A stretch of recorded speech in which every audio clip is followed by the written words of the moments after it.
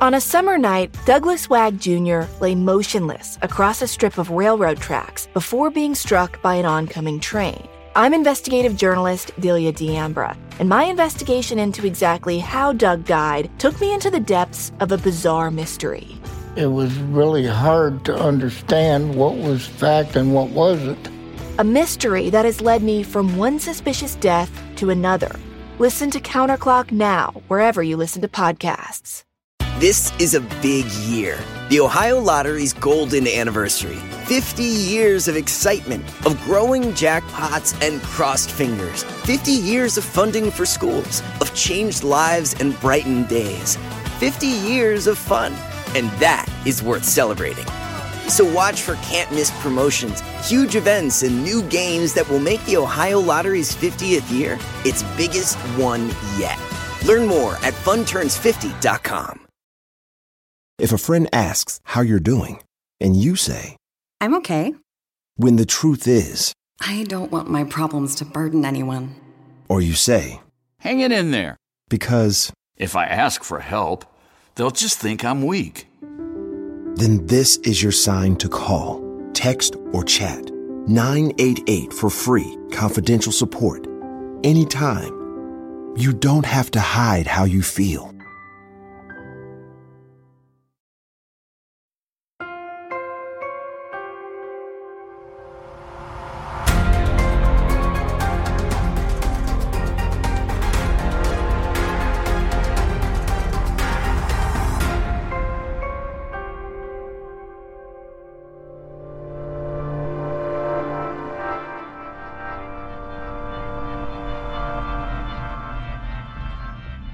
On the last episode of Solvable.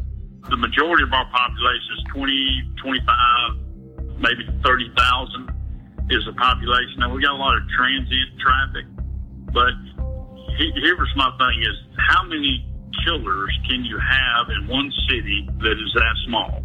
We reviewed several unsolved homicide cases from southern Jackson County, Mississippi, that investigators believe could be the work of one or more serial killers. All of the cases occurred in the same area and around the same time our baby Jane and her missing mother were reported. But like we mentioned at the end of the last episode, there may be an interesting connection between baby Jane's case and that of a self-professed serial killer known as the Interstate Man. His real name is Louis Lee Riddle Jr., often called Lovey Riddle. In case files from Toronto to Texas and peppered across numerous internet web sleuthing websites, Lovey Riddle's name pops up, not just for his potential involvement in the case of baby Jane Delta Dawn and her mother, but for all sorts of crimes. And that may be just how Lovey envisioned it. We've recently been able to get our hands on excerpts of Lovey's journals. These writings were found when he was arrested in Maine in the fall of 1988. When officers got him into custody, they were initially only interested in Lovey for a felony sex offense. But while he was sitting in the interrogation room, he declared he was actually responsible for as many as 30 murders and dozens of other violent crimes in 2 countries. 5 years before his arrest in Maine, however, Lovey actually came on the police's radar in southern Mississippi. Documents show that Jackson County Sheriff's investigators brought him in for questioning in relation to the January 1983 murder of an 18-year-old woman named Karen Ann Pierce. Karen was a young woman from nearby Goshen, Mississippi, whose horrifically mutilated body was found on January 11, 1983, just 1 month after baby Jane Delta Dawn was recovered from the Escatawba River. In a phone interview with us last year, investigator Hope Manning explained more about Lovey Riddle. We put him here during Delta's murder, the other murder, and as a witness to the Karen Ann Pierce case. In 1988, Lovey was arrested for a sexual battery. In the vehicle, he had 3 journals.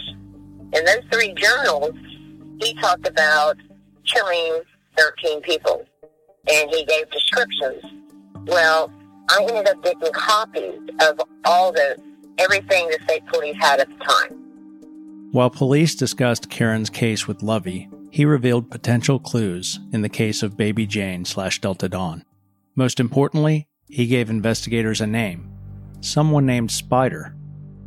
Love even said in one of the interviews, it was a handwritten interview, that a biker by the name of Spider had actually thrown Delta over that bridge. He was in a biker club. Then with the Delta case, he said Spider had, hooked up with a mom who had a child, and, Spider did this, and he couldn't name the motorcycle gang. Allegedly, Spider was involved with the biker club that allegedly killed Karen Ann Pierce. Investigators were never able to corroborate any of Lovey's information or statements about this Spider character. And not long after being questioned, Alabama authorities requested he be transferred out of Mississippi to face charges for another crime in their state. But that wouldn't be the last time Jackson County law enforcement would hear from Lovey Riddle. Not by a long shot.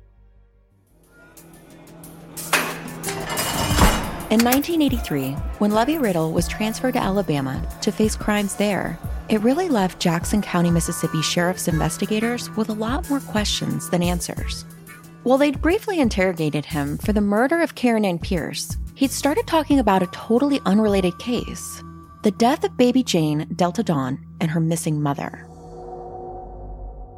At the time, though, resolving 18-year-old Karen's murder case was the top priority, and all efforts by the investigators to corroborate what Lovey had said about baby Jane was never able to be proven. So the sheriff's office focused on securing a prosecution for Karen's case. Ultimately, 3 men named Jesse Darrell Williams, Michael Norwood, and Terrell Evans were all convicted for their parts in Karen's death. They were all known to run in the same crowd as Lovey Riddle. The following information is a detailed account of what transpired the night that Karen Ann Pierce was murdered. We gathered the material from multiple court documents and websites that have compilations of the case. The following information contains a very graphic review of the case. It contains details of a violent sexual assault and murder. For those of you whom this may trigger, we wanted to forewarn you. On the night of January 11th, 1983, Karen Ann Pierce went on a date to the Scoreboard Lounge in Goshen, Mississippi. Throughout the night, she consumed beer and drugs. Her date left the lounge early in the evening after Karen refused to go home with him.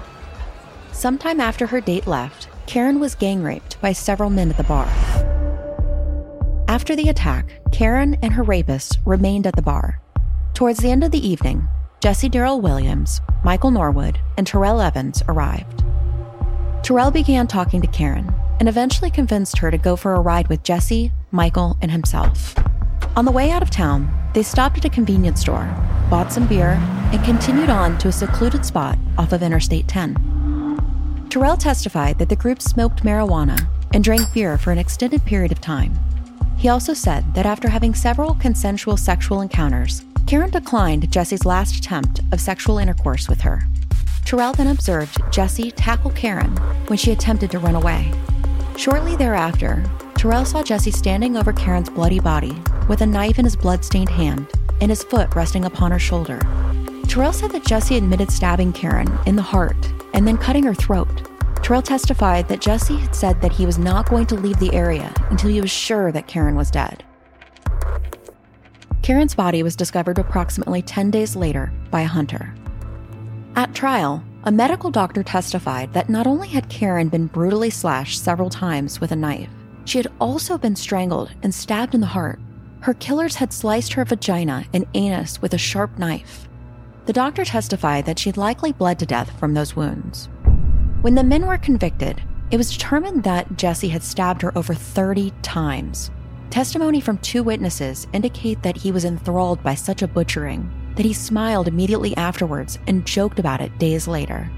Jesse Darrell Williams was put to death by lethal injection on December 11th, 2002. According to multiple media sources, Thomas Terrell Evans and Michael Anthony Norwood both testified against Jesse Darrell Williams. Each of them spent less than 3 years in prison for their parts in the death of Karen Ann Pierce. We realize that description is graphic, but it's important to get an understanding of the group of people Lovey Riddle was associated with and the brutality they were capable of. Like we mentioned at the start of this episode, Lovey was arrested in 1988 in Maine. That's when he started claiming he was a prolific serial killer. At that point, all the men in Karen's case had been convicted, and the pressure was off Jackson County law enforcement to close that investigation. So Lovey's claim that he was responsible for many more killings in the 1970s and 80s, and that he knew some person named Spider who was responsible for killing a baby and her mother in Mississippi, really thrust him back into the attention of investigators working to solve Baby Jane Delta Dawn's case. In a call I had with Lieutenant Darren Versaja of the Pascagoula Police Department, I asked him about Lovey Riddle and what he recalled. We realized that basically what he did, he confessed to it. Mobile authorities turned their file over to us, Jackson County authorities. Jackson County authorities started investigating that, and he actually got an indictment, or was going to get an indictment for him, and then he recanted his story. So then he just said, I just made it up. I'm writing a book. I'm doing this. I'm doing that. I'm telling fairy tales. And so they had to dismiss it. The most glaring thing about Lovey that investigator Hope Manning believed made him a highly suspicious person of interest in the case of Baby Jane was the fact that he had a lot of information in his journals about her death and what happened to her mother, information that he claimed some character named Spider was responsible for. A lot of the information in his writings could not have been stuff that he looked up online. In the 1980s, there was no internet around to research facts or prior news coverage of the case. He admitted in the interview, according to the investigator at the time, committing these murders, even Delta Dawn, the Baby Jane. But further along in his sentence, he started writing letters to the judge. And in those letters, he also said, he admitted to the murders. But then he said he recanted and said that he had all that information because he was writing a book. Red flags were everywhere. It's like he implanted himself into these murders. He kept implanting himself into investigation. We've gotten a chance to read through excerpts of Lovey's journals, and what they contain is definitely interesting. The victims he claimed in this manifesto of sorts ranged from children to adults, including both men and women, and all of them had died by various means. Here, we will read a few portions from an official police report related to Lovey's journal entries. We've abbreviated the excerpts for the sake of time. However, there are inconsistencies in this version compared to what others have told us. What we are about to read is taken verbatim from police reports. Louis Lee Riddle, Jr., Quebec, Canada. Riddle stated that the outlaws were just the gophers for other people who obtained between $10,000 and $15,000 per child. Riddle stated that sometime in 1986, he and another member of the outlaws kidnapped a girl from either Quebec or Toronto, Canada. Riddle described the girl as a 9-year-old who was beautiful with long dark hair. They went to a supermarket and picked her out, and when she drifted away from her mother, they snatched her and placed her in the van and took her to Houston or Spring, Texas. The deal went sour, and he took her where all the others go when a deal goes sour, meaning he dumped the body where he dumps the others when the deals do not go through. On May 9th, 1981, Riddle explained that he was involved in a homicide wherein the victim was a 17-year-old girl killed on the Fox Ferry Road in Pascagoula, Mississippi. Riddle stated that they picked up this girl along the road and took her to a creek where they raped her. He talked of participating in the kidnapping of 35-plus children. Riddle took the baby and threw it off of a bridge over the Escatawba River in Pascagoula, Mississippi. Riddle claims to have been sitting on his motorcycle at the bridge when the baby was thrown off. At the time the baby was thrown off of the bridge, all it was wearing was a pair of Pampers. The female became very violent when she realized the baby was not with them and started to scream at them, placed a .25 automatic pistol above her chin, and shot and killed her. Riddle recalls that a 3-year-old baby was later found floating in the river and was buried as Baby Jane, as they could not identify the baby. The huge difference between what Lovey initially told investigators in 1983 and what he later wrote in his journals was what his role was in tossing Delta Dawn's little body over the bridge into the Escatawba River after meeting up with her mother.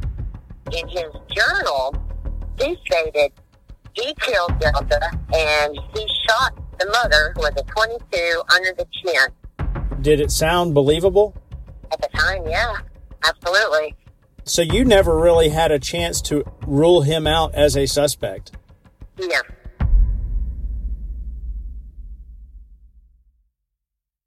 This is a big year. The Ohio Lottery's golden anniversary. 50 years of excitement, of growing jackpots and crossed fingers. 50 years of funding for schools, of changed lives and brightened days.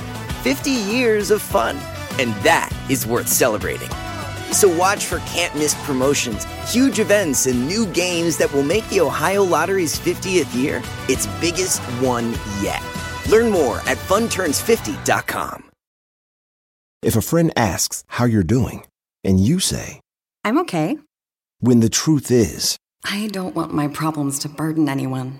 Or you say, Hang it in there. Because if I ask for help, they'll just think I'm weak.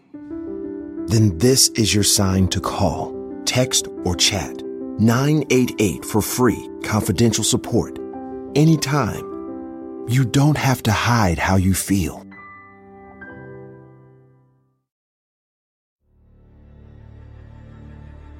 Career criminal Lovey Riddle's claims and writings about killing baby Jane and her missing mother were definitely bold, but they were hard to prove. Jackson County investigators spent a lot of time learning all they could about Lovey to vet whether or not he really was their killer, or was just another person who wanted to brag about a crime they didn't commit.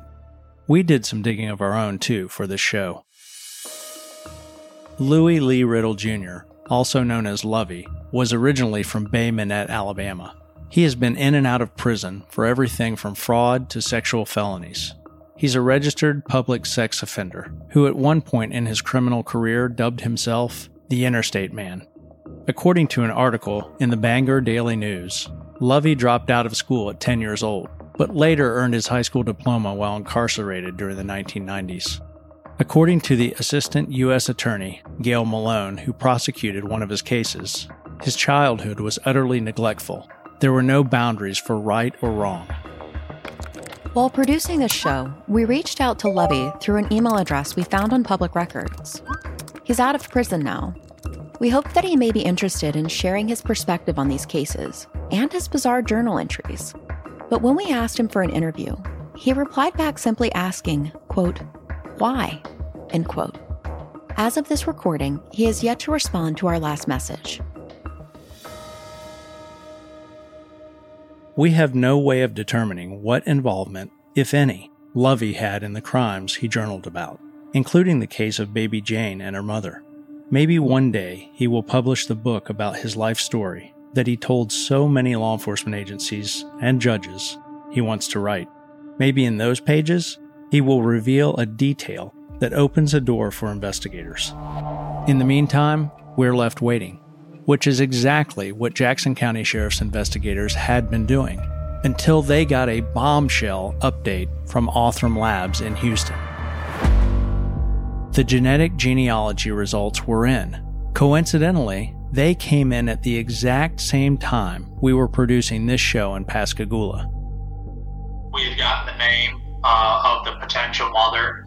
We had a Facebook page. We dug deep into that Facebook page and started going through everything that was on there. And I think what the lab had told us was, we believe this is the mother. It is possible that she could be an aunt. That's on the next episode of Solvable.